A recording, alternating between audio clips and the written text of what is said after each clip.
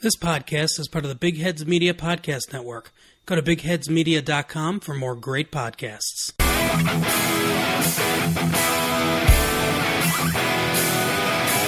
You're listening to the Husker Cuzcast Sports Show. Now, here's Justin Fielder, Derek Stafford, and Tyler Schaefer. Welcome to the Husker Cuzcast Sports Show. Justin here along with the Cousins, Derek and Tyler. Be sure to follow us on Twitter at Husker Cuzcast for all podcast updates and more. Great show planned for tonight. Tim Chapman, writer for the Wildcat Report covering Northwestern football in depth, will join us to break down the Northwestern game. So no Wisconsin recap tonight because Barry Alvarez either doesn't want to play a game without his head coach and a fourth-string quarterback, or he's just a COVID pussy. Fair or not fair, Tyler? Not fair.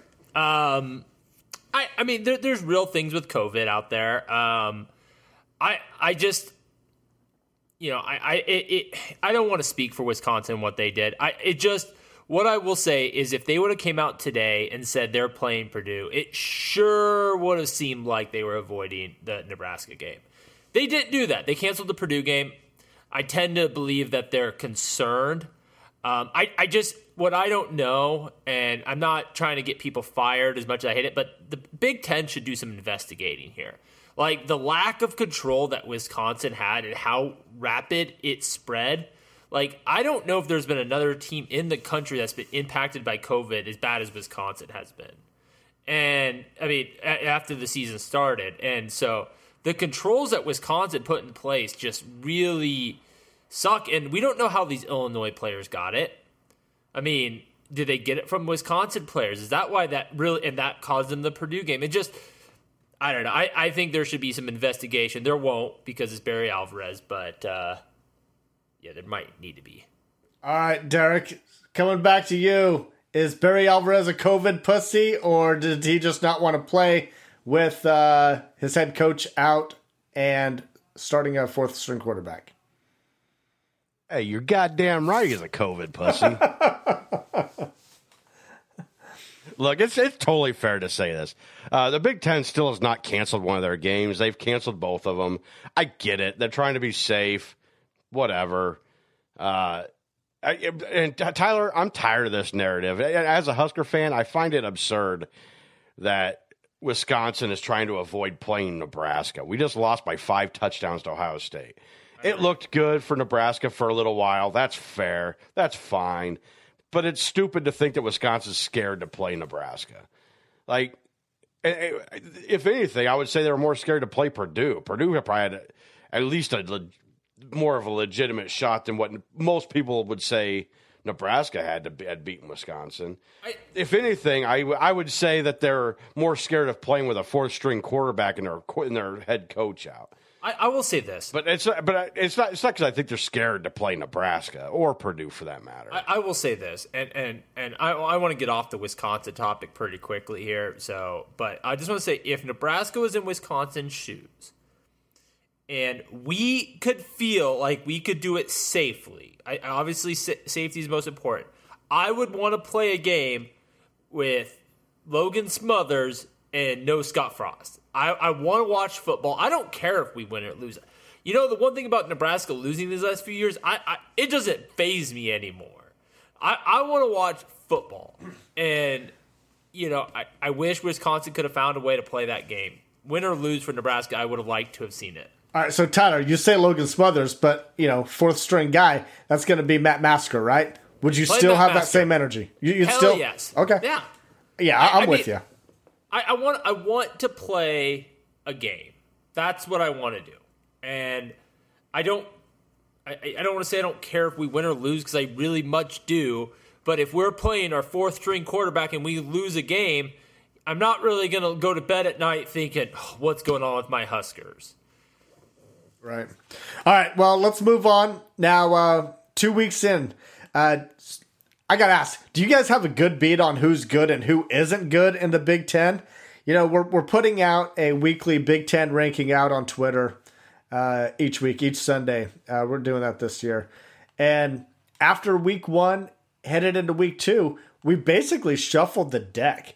All these teams that we thought were good in the beginning, maybe they're not. And some of these teams that we thought were absolutely terrible, they're actually surprising us. So I don't know. I mean, Derek, do you have a good beat on who's good or who's bad? Yeah, I really do. Ohio State's really good, and Minnesota's not. Okay, so those two teams, yeah, I think everybody can agree there. But, that 2 through 13, man, that's tough, right? Oh, absolutely. It is crazy. Because I tell you, I trashed Purdue up until this point, and I've trashed Northwestern really up until this point. And right now, both of them are 2-0, looking like better teams in the damn conference. Indiana, I figure, would be middle of the pack. Shit, they're 2-0 with a big game against Michigan this weekend. Michigan, I thought they were going to be really good after stomping Minnesota, and they turn around and lose to Michigan State. It's been I can't recall a season that was as up and down as what this has been through 2 weeks. Right. Tyler, what say you? Yeah, I mean, I generally agree with Derek there. I think there's a lot of uncertainty in the Big Ten. Who's going to emerge, who isn't. I mean, it's so up in the air. You talked about Purdue being good, and they may or may not be there 2-0, but let's not forget they beat an Illinois team by 3 points that was without their starting quarterback and a lot of other players. And Illinois is a team that I think 7 points. Okay, so, one score game with Illinois, and Illinois, along with Minnesota, right now is who we have at the bottom of the pack of the Big Ten. So, I don't know who's good or not, and all this leads me, for the brief sample size I've seen on Nebraska, to be a lot more optimistic than I was 3 weeks ago. Yeah. So, do you think that are you increasing your win total for Nebraska? Do you like what their schedule is lays out? I mean, do you like it? I will say this. I think, yes, I had us going 4-4. Obviously, 4-4 is not on the table in the 8-game schedule. I probably would land on us going 5-2 right now. Wow. But I will say, I think we have a better shot of going 6-1 than 3-4. So I think we probably, pretty bold. I think that you look at 5-2 is the most probable. Then you look at 4-3, and then you have 6-1, and then 3-4. But you look at these next 2 weeks for Nebraska are, in my opinion, the two toughest games left on the schedule. And we'll break down the Northwestern game, and that is a tough game, but it's not a scary game. We can win that game. Penn State is a game going into the year I really didn't think we could win. We could beat Penn State now. We may not, but we could. And then that back half of the schedule is just, it's awful. I mean, if we don't go at least 3-1 to end the year, if not 4-0, I mean, that's going to be a real shame on the season right now, the way it looks. Derek, do you feel better about the schedule moving forward now that you've seen 2 weeks of football in the Big Ten? I don't know. Yes and no, I guess. I had Nebraska going 5-3 to begin with. I definitely feel a lot more comfortable about my bold prediction of killing Minnesota. And Iowa looks a lot more beatable, who I thought we could beat in the first place. Really, the only thing that's changed is that one of the teams I thought we couldn't beat, we didn't play. And that was Wisconsin. So, to me, I could still see us going 5-2. Penn State does look a little more beatable now. 6-1's not impossible, but again, we haven't seen enough out of Nebraska right now to really say what we're going to do.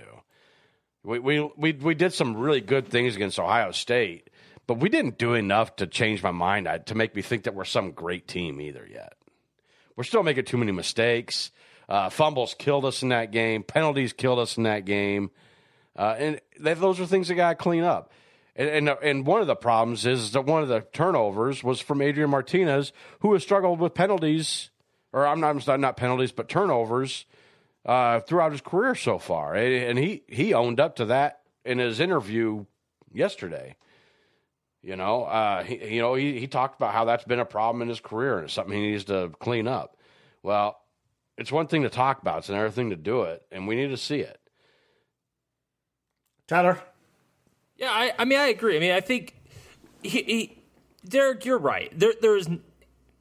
We looked as good as I thought we would look against Ohio State. But there was nothing in that game that made me feel that we're on a different plane.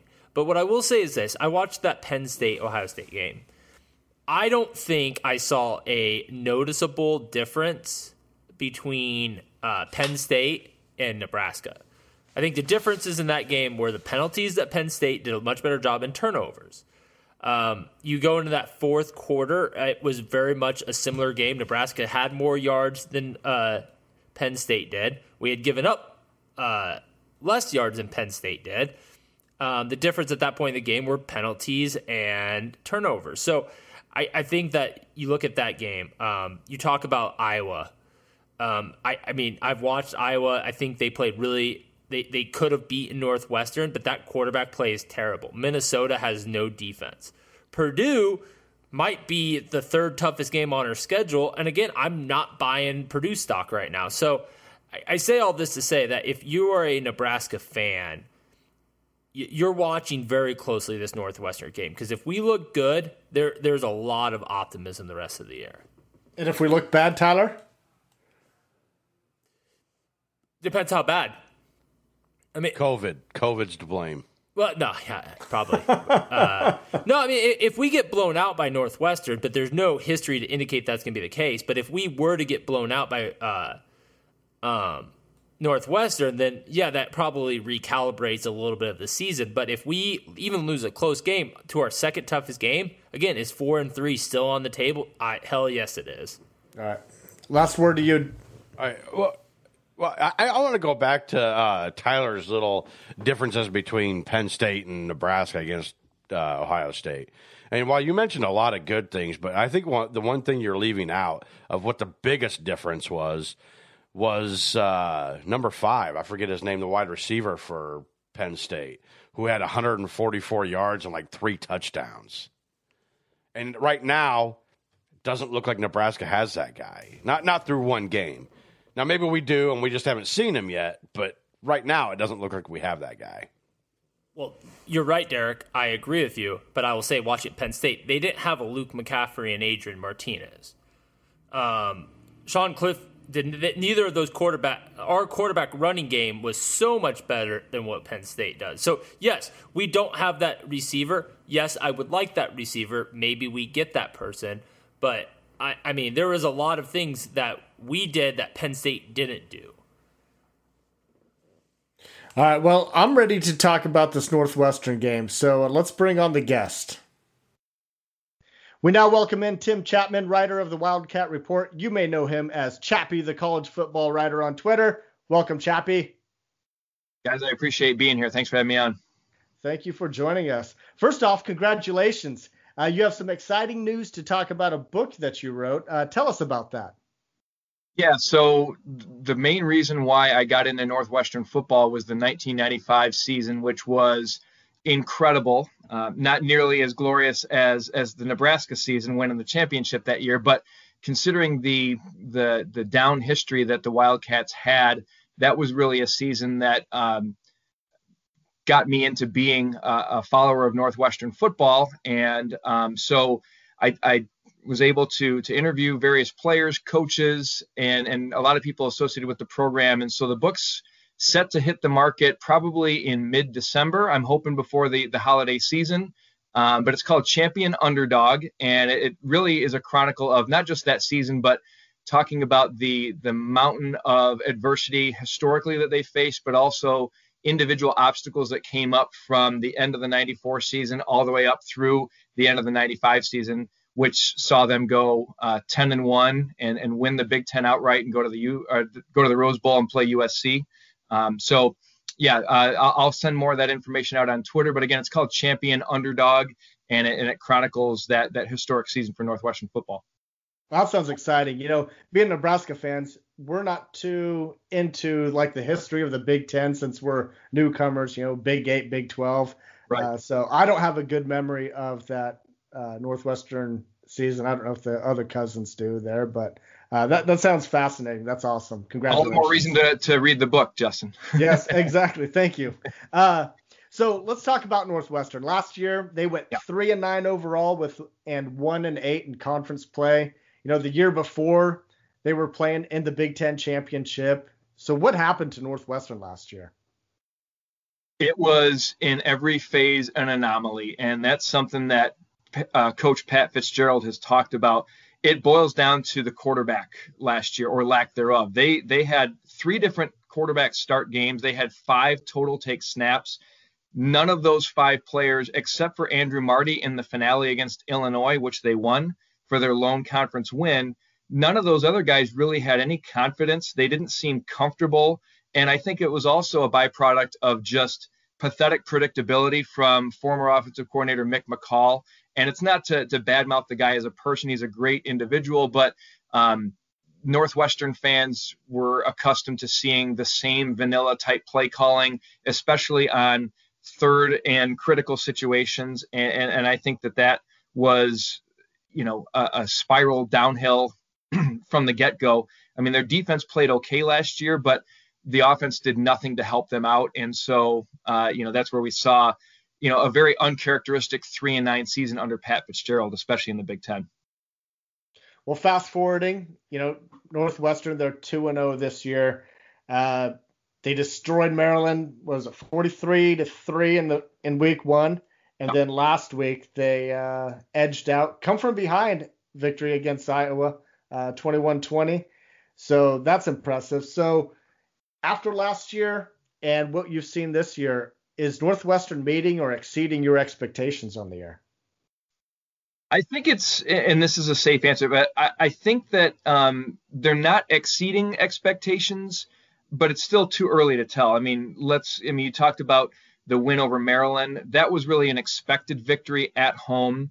And even though Maryland put up 45 on Minnesota last week, that was a bad Minnesota defense. I'm not surprised by the Iowa win. I'm not going to say that I necessarily expected it, but I'm not surprised by that win given how Iowa started the season. What's exceeding my expectations from this team is how well their defense is playing. Now, defense was the strength going into the season, but I don't think any Northwestern fan, and maybe not even any coach or player on that team, has expected to see how dominant their defense has been. Again, take it with a grain of salt with those first 2 opponents, but statistically, they're one of the top defenses in the country right now. So let's talk about that Iowa game. So I've had a chance to watch that game not once, but twice. I take my scouting very seriously. So waiting for the call from Frost. I watched that game and I saw Iowa come up early in the game. They were throwing the ball, getting the ball going a little bit on the ground. And then, second quarter, when they got up about 17-0, Northwestern's run defense really came into effect and they just really shut down Iowa. Going into the second half, Northwestern really didn't move the ball well. It was really Iowa miscues that allowed Northwestern to really take control of the game. And even late in the game, Iowa had plenty of opportunities to steal that game from Northwestern. And I don't want to discredit Northwestern, but it was a lot of Iowa miscues. So watching that Iowa game, give me your thoughts on how Northwestern performed. And do you feel that Northwestern won that game or beat Iowa, or did Iowa kind of shoot themselves in the foot and lost that game?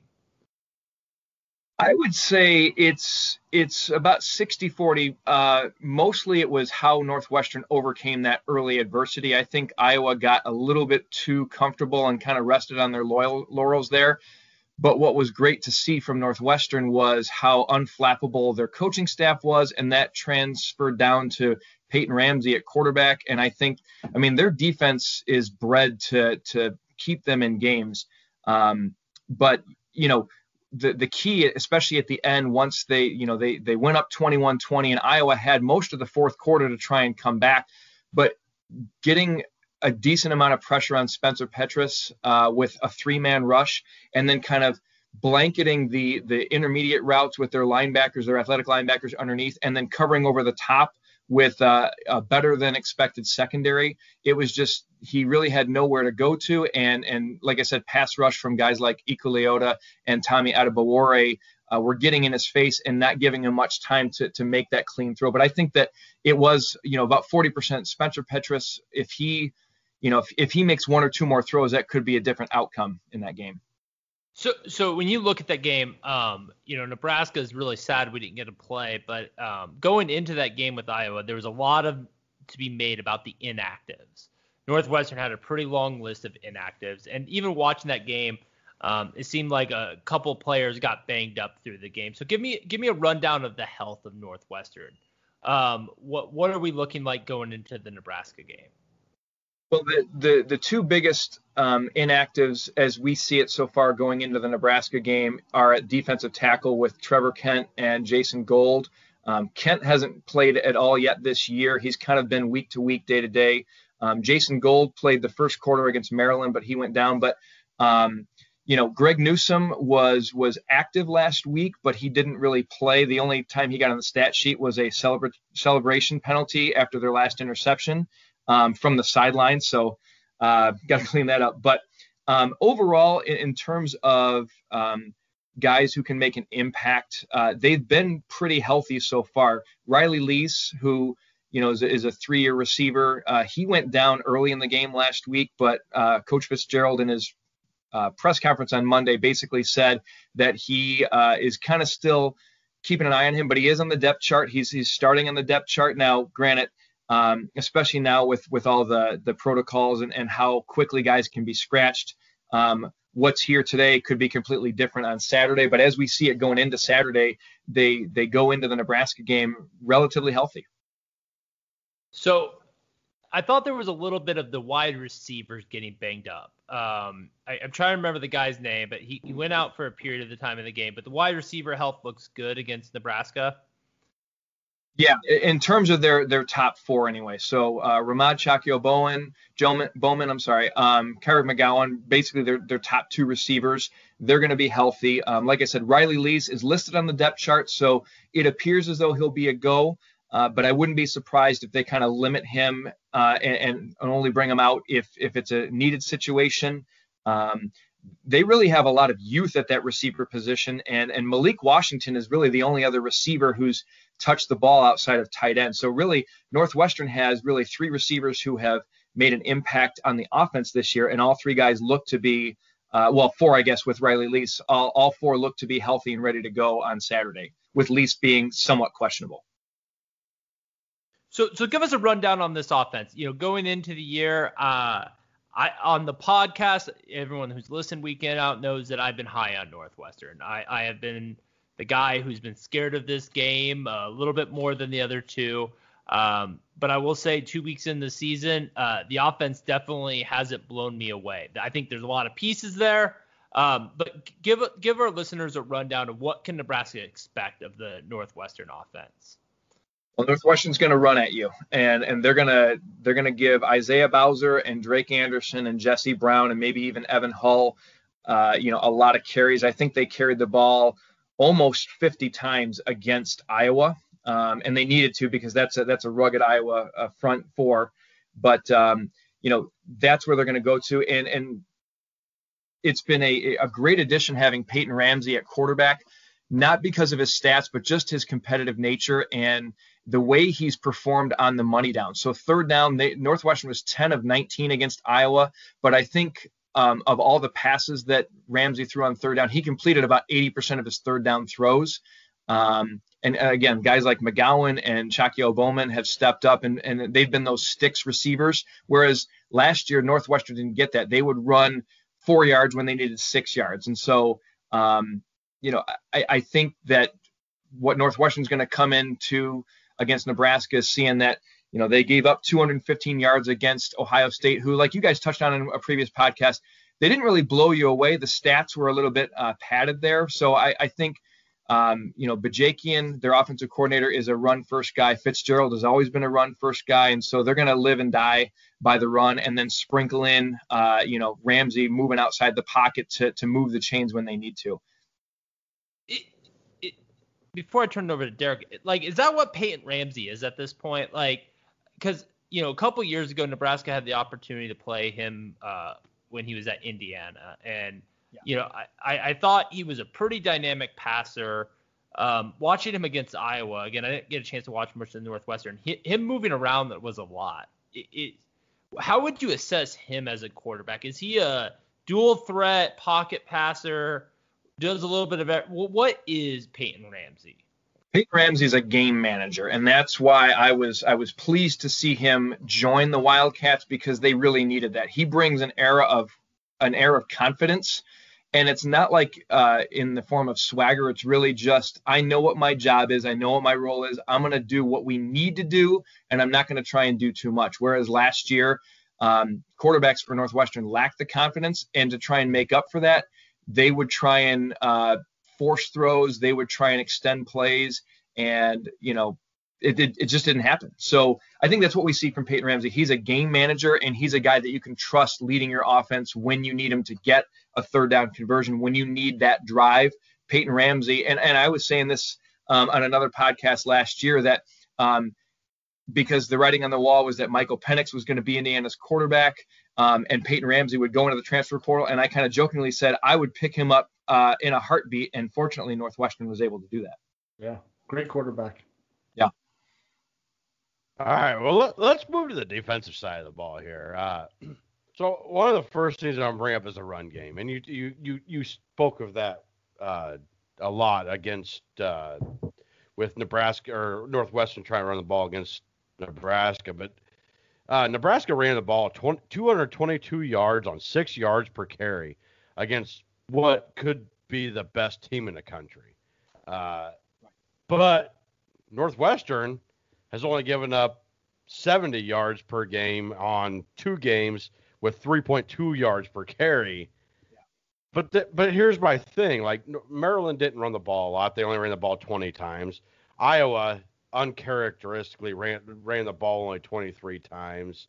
So is this more of a factor of teams not running much against Northwestern, or is Northwestern's run defense that good?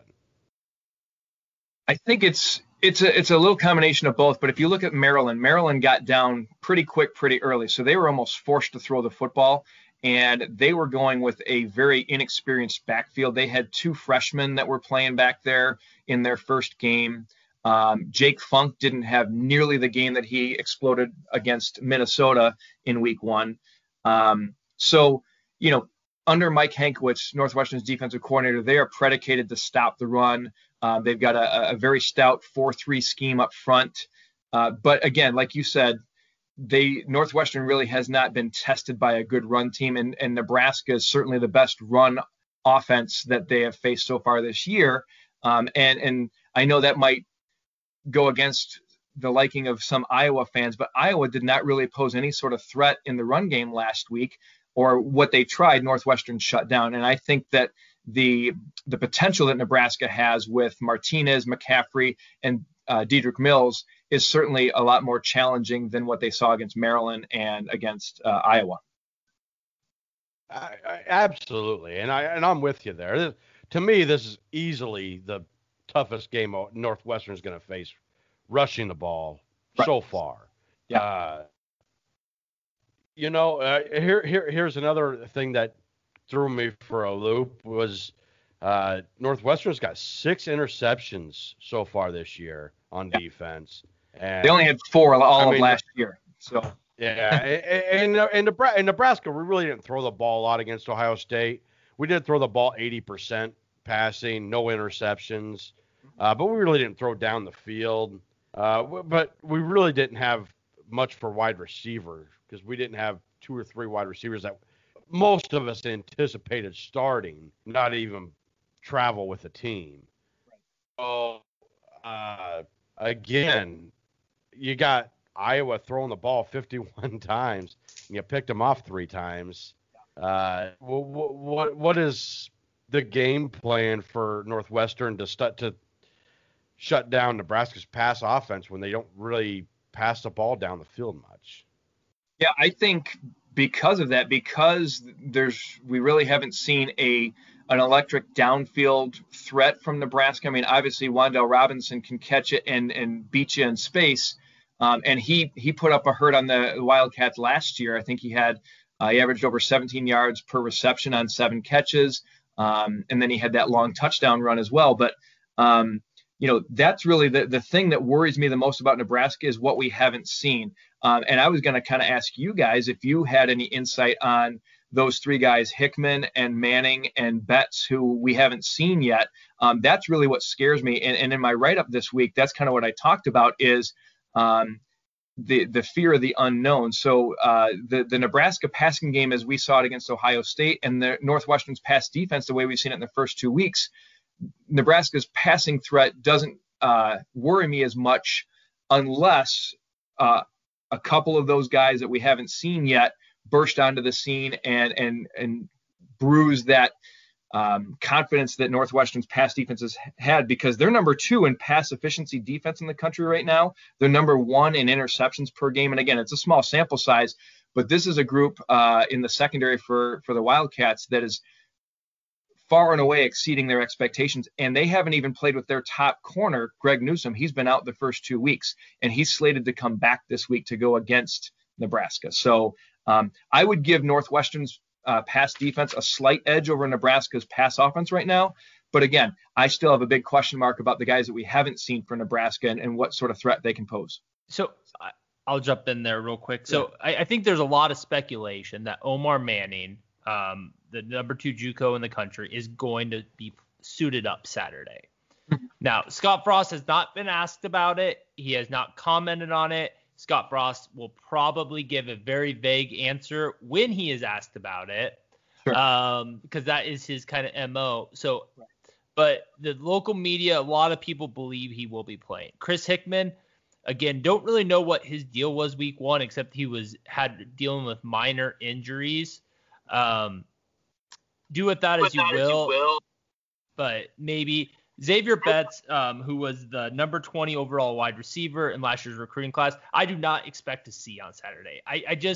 There has been no signs that he has taken the steps forward in this offense to be that guy that gets the field at this point in the season.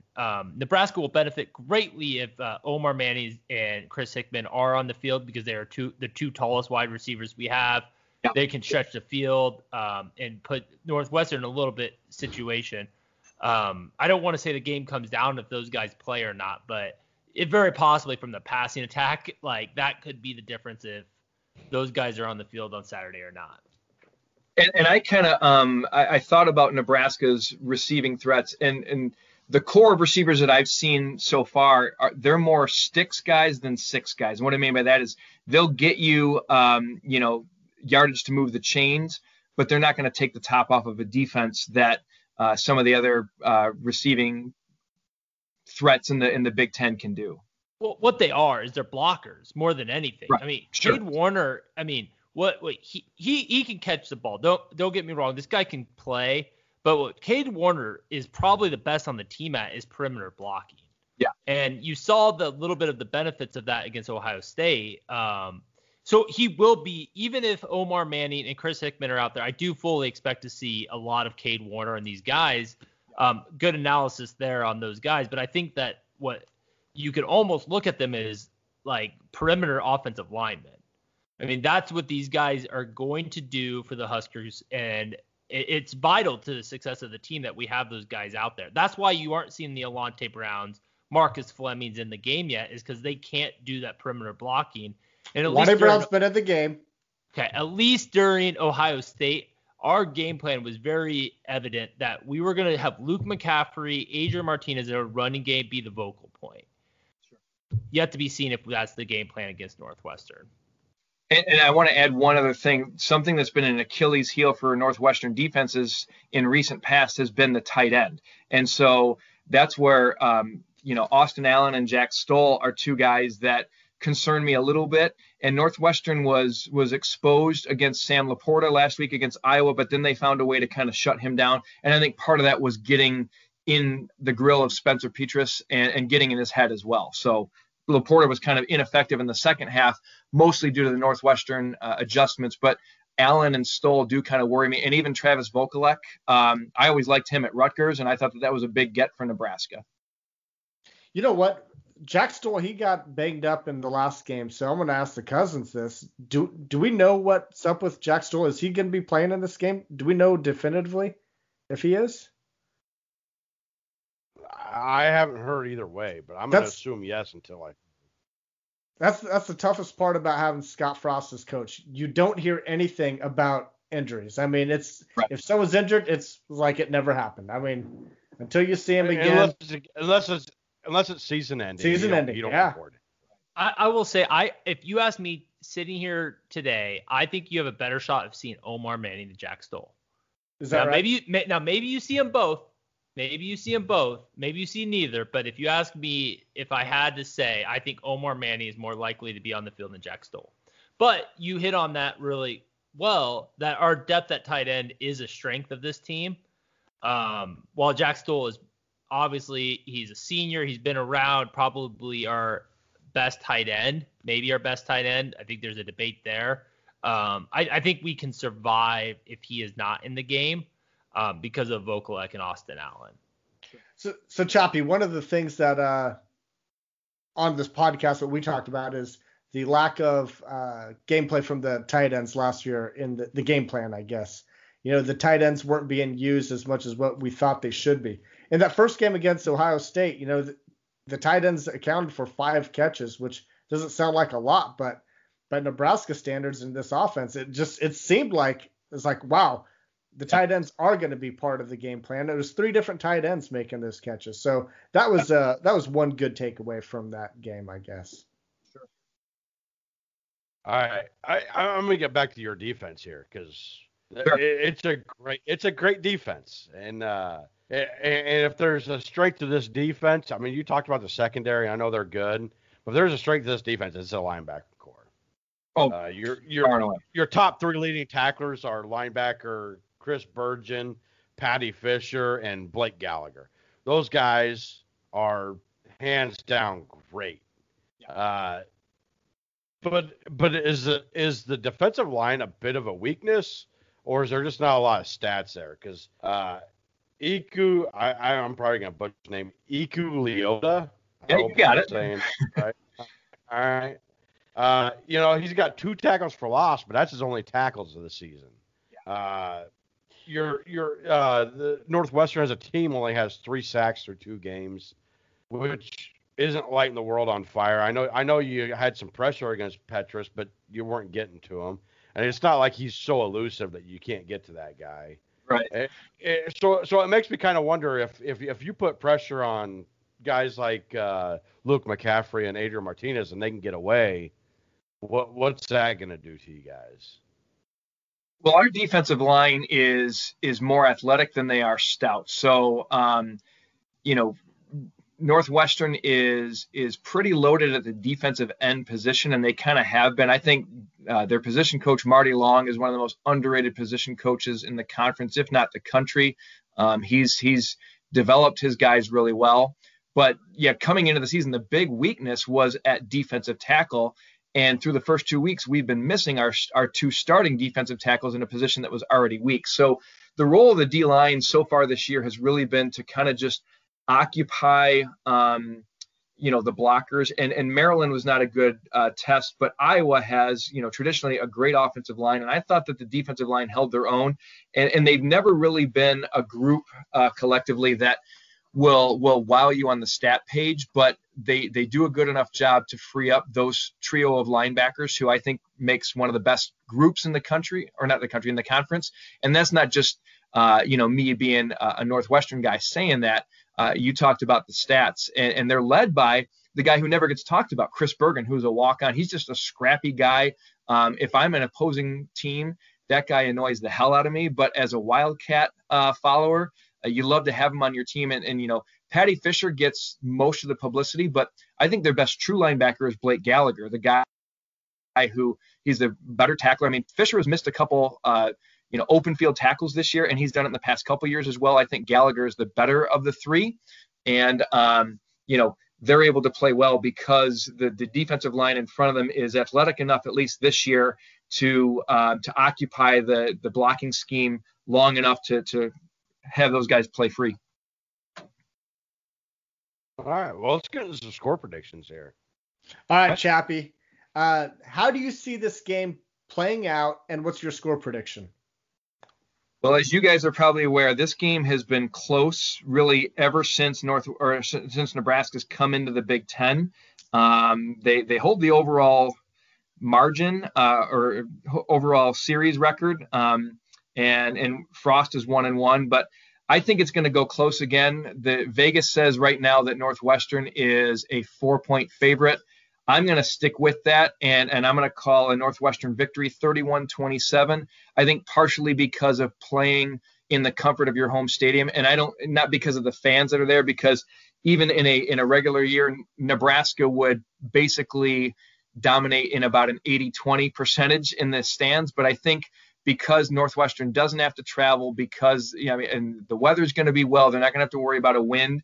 And I think also with Taylor Britt and Deontay Williams both being out for the first half with those questionable targeting calls, I think that's going to have the offensive game plan go through the air and try and attack them in the first half, and then have their defense hold. So I think Northwestern wins this 31-27.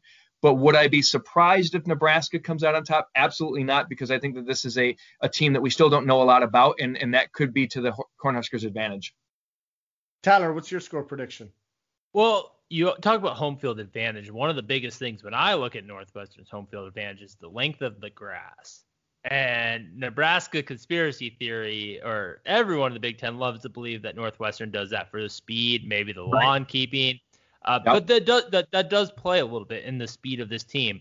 I think this game's going to be a little bit lower scoring than you do. I think Northwestern's defense is for real. I think Nebraska has shown a history of turning the ball over. Northwestern doesn't.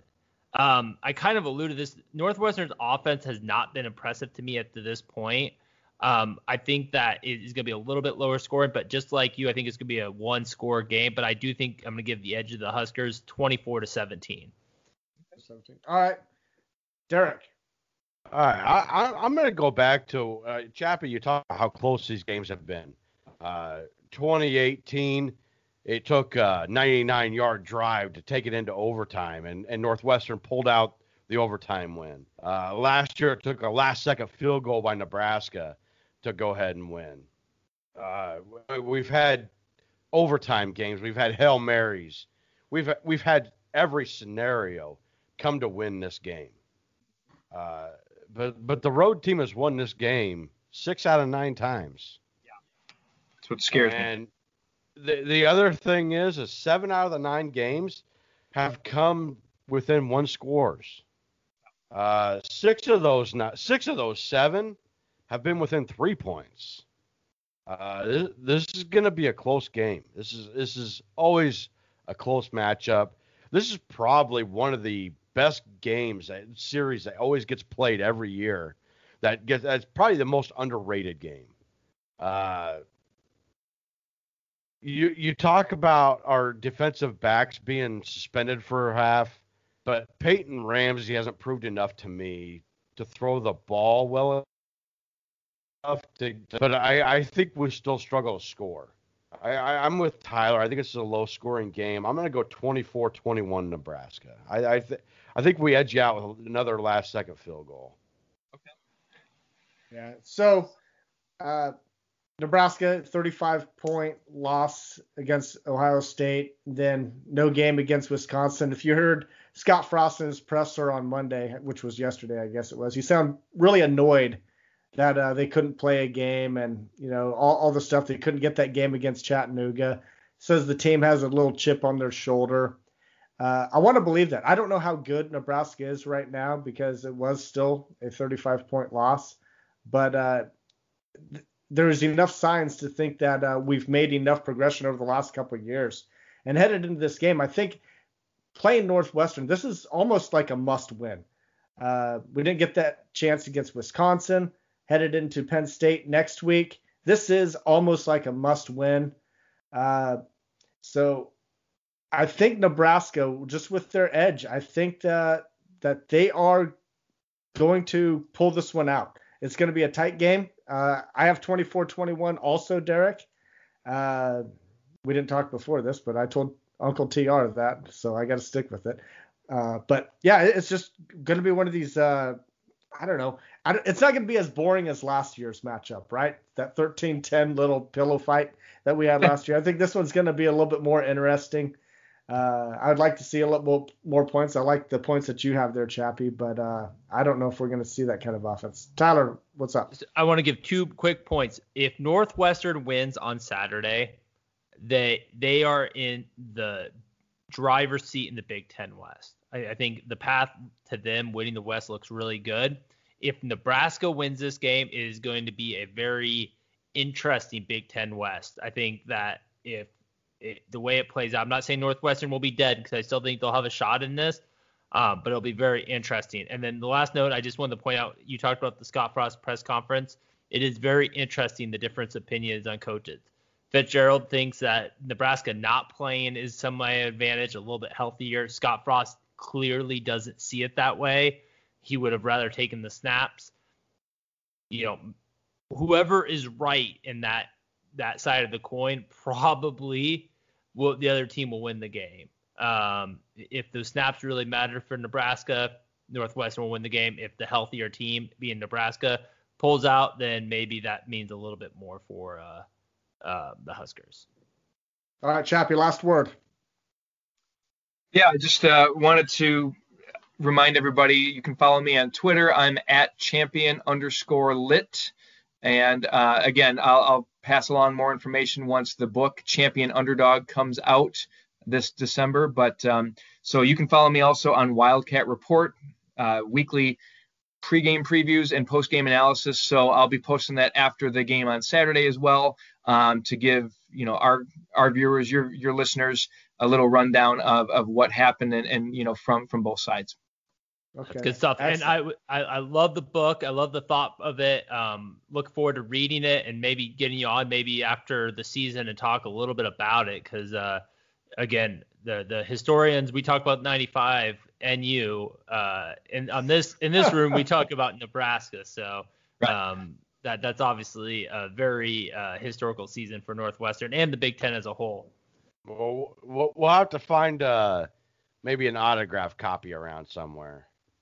Oh yeah, definitely, guys, and I'd love to be on again anytime you guys want to talk college football, Big Ten football. You guys do a great job, so keep up the good work. Awesome. Thank you so much. All right, Chappie, thank you so much, and we'll be in touch. All right, take care, guys. All right, thanks. All right, guys, it's time for Games of the Week. Updated standings. Tyler, you are on a tear this year. I don't know what's wrong with 2020, but it's affecting you now. You went 4-1 last week. You are 25-13 on the season. Now, these games are straight up, but we're picking some close games, challenging games, so that's impressive. Derek, me and you, we tied yet again. We each went 3-2 last week, and we're each 21-17 on the season. Not great, but we gotta catch it, Tyler here, because this is nuts here. You know though, those really aren't bad. Tyler's just tearing it up. He is. Our record's not that bad. I guess dumb minds think alike. Yeah. The worst thing is if I win this year, we might as well take the rest of the off season off, because I will be unbearable the whole off season. You've been unbearable for the last 5 years on the podcast, Tyler. Which is crazy, because I think I've won it like the last 5 years, and I've been pretty bearable about it. Well, Tyler doesn't know how to win. He's never been there before, so you know how it goes. All right, well, let's get to these. I guess I'll just have to come back and win the damn thing. Hey, I've never won this thing, but I just keep on trucking along. Hey guys, we got some pretty good games this week. 4 top 25 matchups. The first one is number 9 BYU, 3-point favorites at number 21 Boise State. This game's on Friday night. Tyler. Cincinnati right now is getting a lot of publicity, and rightfully so, is the team that's not in the Power 5 that is the best in the country. I'm not sleeping on BYU. I think BYU is right up there in that category. I like BYU in this game. I like them to cover that spread and win handily. Derek. BYU is in past midseason form. They've played 7 games to Boise State's 2. Boise State's still a little accident prone, I think. They gave up 30 points to Air Force. BYU is just scoring at will. And I got to give this game to BYU. I don't even know if it's close. Yeah, I have BYU also. You know, I get that BYU really they haven't played anybody this year. You know, maybe Houston is probably their best game, but God, they're just winning so convincingly each and every game. So I got BYU also. Next top 25 matchup, number 23 Michigan, 3.5-point favorites at number 13 Indiana. Tyler. I don't know what happened to Michigan last week against Michigan State. Harbaugh against the rivals is tough. You know, Indiana this year has looked good. I think they have a really good quarterback in Penix. You know, they looked good against Rutgers, but, you know, what is Rutgers? I still don't know if I have a good beat on how good Indiana really is. If they beat Michigan, I'll change my tune, but I haven't seen enough evidence to support that Michigan won't win this game. So I'm going to give the slight edge to Michigan here. Michigan. All right. Derek. All right. Here's the deal. Indiana cannot run the football. Like, they haven't done it against anybody yet. They played Rutgers and who else did they play? Penn State. Penn State. Sorry. But they haven't ran the ball well against anybody yet. But the problem is Michigan can't stop the damn pass. So that's what Indiana does well. I'm giving the slight edge to Indiana here.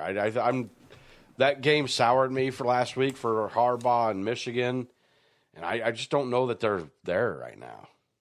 Yeah, that was probably the most hilarious game last week. Michigan State, who we all had at the bottom. You know, I mean, they were at the bottom of the list after losing to Rutgers. I mean, who does that, you know? I think our power poll had them at number 13 collectively, but them to come out and beat Michigan the way that they did, man, I can see this Michigan team still lingering from those wounds right there because that was embarrassing. So I'm going to take Indiana in a close one. Speaking of Michigan State, we got Michigan State at Iowa. Iowa 6.5-point favorites. Tyler. You know, Michigan State opening weekend could have beat Rutgers if it wasn't for the turnovers. I think there's still a lot to be said about how good this Michigan State team is. I might be wrong about them. They may be better than I think. Iowa, this is kind of their make or break. If they don't win Saturday, I think their season's pretty much done. I think they have a little bit more motivation. I'm going to go Iowa in this game. Derek. I completely disagree with you. I honestly think Michigan State has the better quarterback, Rocky Lombardi. He's got 642 yards, 6 touchdowns to 2 interceptions. Spencer Petras for Iowa's only got 481 yards, and he's passed the ball 90 damn times. Come on. He's got 1 touchdown to 3 interceptions. He's going to kill him for this season. I think Iowa's coaches have, with all the shit gone on in that whole racism against the coaches, I think they've lost this team. They've had, I believe, 3 transfers in the last 2 weeks that have left the team, and I kind of think they've lost this team at this point. Yeah, I'm going with Iowa. I think Michigan State, they did what they wanted to do in 2020 is knock off their big brother Michigan. They got that win for for the rest of the year. I don't see them getting past Iowa. I think there's too much on the line for Iowa. They're not going to back down like this. So give me Iowa. Number 8, Florida at number 5, Georgia. This is going to be a fun game. Georgia is 3.5-point favorites. Tyler. A very tough game here to pick. A lot of these games were, I'm going to go Georgia here. I just think the Bulldogs defense is a little bit better. They're the special thing about this game. So while again, it wouldn't shock me if Florida won, I'm going to go Georgia here. Derek? Kyle Trask is a way better quarterback than Stetson Bennett, and I'm going to stick with that. I think Florida, it'll be a fun game, but I think Florida wins pretty big. Yeah, I'm with you. I like Florida in this game. When Alabama beat up on Georgia, I said on the podcast, I was like, that's not going to be the only game that Georgia loses this year. They can't generate any offense. Their offense isn't that great. Their defense looks good, and I think Florida is going to get them this time. Number 1, Clemson, 5.5-point favorites at number 4, Notre Dame. No Trevor Lawrence. Tyler? No Trevor Lawrence. Clemson last week against Boston College struggled in the first half without him. Notre Dame, I believe, is a tad overrated. Does that enough to offset it? I'm going to stick with Clemson here. I think that they got it going a little bit in the second half, and I think that will carry over just to give them the edge against Notre Dame. Derek? I couldn't disagree with you more there, Tyler. No Trevor Lawrence on the road to a Notre Dame defense that's only giving up 10 points a game. I just don't see it. I think Notre Dame finds a way to win this without Trevor Lawrence. If Trevor Lawrence was playing, I would be totally different. But without Trevor Lawrence, I don't see Clemson getting past Notre Dame. Yeah, this was going to be the ACC matchup of the year, Clemson, Notre Dame. And I would have, in the beginning of the season, I would have said the only way that Notre Dame would have a shot is if Trevor Lawrence wasn't playing. Well, guess what? He's not playing. Notre Dame is going to get the win here. Watching that game last week, Clemson's offense is not the same without Trevor Lawrence in there. And Boston College gave them a run for their money. Notre Dame's going to do the exact same thing. Notre Dame's defense is a little bit better. So, yep, give me Notre Dame. All right, guys, it is time for Best Bets. This segment, Tyler, me and you, we're not faring too well. We both missed last week's Best Bet. I had the great Minnesota team as 19.5-point favorites over Maryland, and my goodness, I couldn't have been farther off. Maryland upset Minnesota in overtime. Tyler, you missed, so I'm 2-5 on the year. You're 3-4. Derek, you're the only one that's any good at this game. You're 4-2-1 on the year. You hit last week's with the over on Rutgers and Indiana, right? Yes. Yeah. So I'm going to start off with you, Derek. Give out that winning pick. All right. You're not going to like it because you've already picked against me here, but Michigan State impressed me last week, and I really honestly think they lost Iowa's team. I took Michigan State +7. I think that's a easy bet. Tyler? I don't hate the bet. Even though I picked Iowa here, I think that I could see that covering, so I like the pick there. I'm going to kind of stick with our game of the weeks too, but I'm going to go with the over-under, which has been my thing this year. Maybe I need a new thing. I'm going to go the over in the Clemson-Notre Dame game. It's at 52 points, and I get that this defense of Notre Dame is good. If you think Notre Dame's going to win this game, then I buy that. But I just think that is such a low over-under and what I think is going to be such a back-and-forth game. I think that they're going to be able to hit the over. I know Clemson's not the same without Trevor Lawrence. I get it. Trevor Lawrence is the best quarterback or the second best quarterback in college football.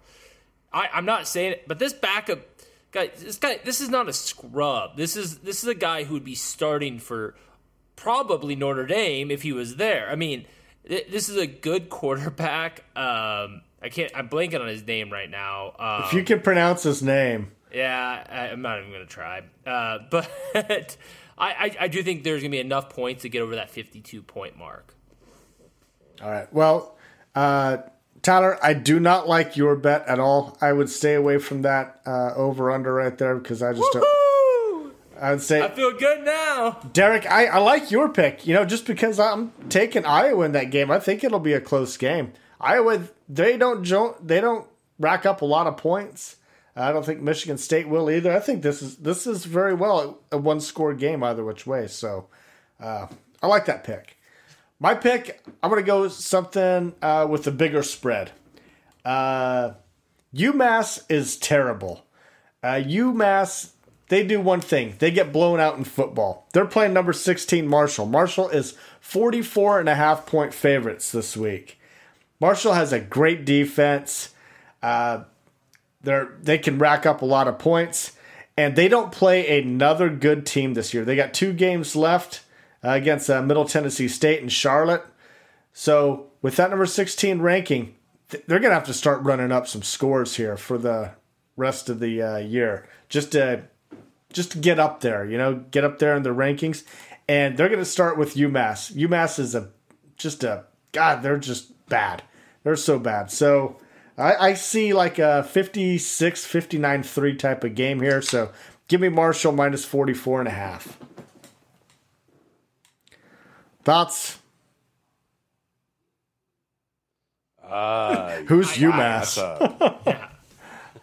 All right. That's a lot of points to cover. That's all I'll say. Yeah. All right. Well, the way that my best bets have been going, I ain't going to hit it anyway. But anyway, great show tonight. Thanks again to Chappie for joining us to talk Northwestern. Special thanks to Connor Russell for putting this audio together for us. Be sure to follow the Husker Cuzcast on Twitter at Husker Cuzcast. Like us on Facebook. Look for episodes on Podbean, Spotify, iTunes, and Apple Podcast. Hit the subscribe button and don't forget to rate and review. On behalf of Derek and Tyler, we want to thank everybody for listening. And as always, go Big Red.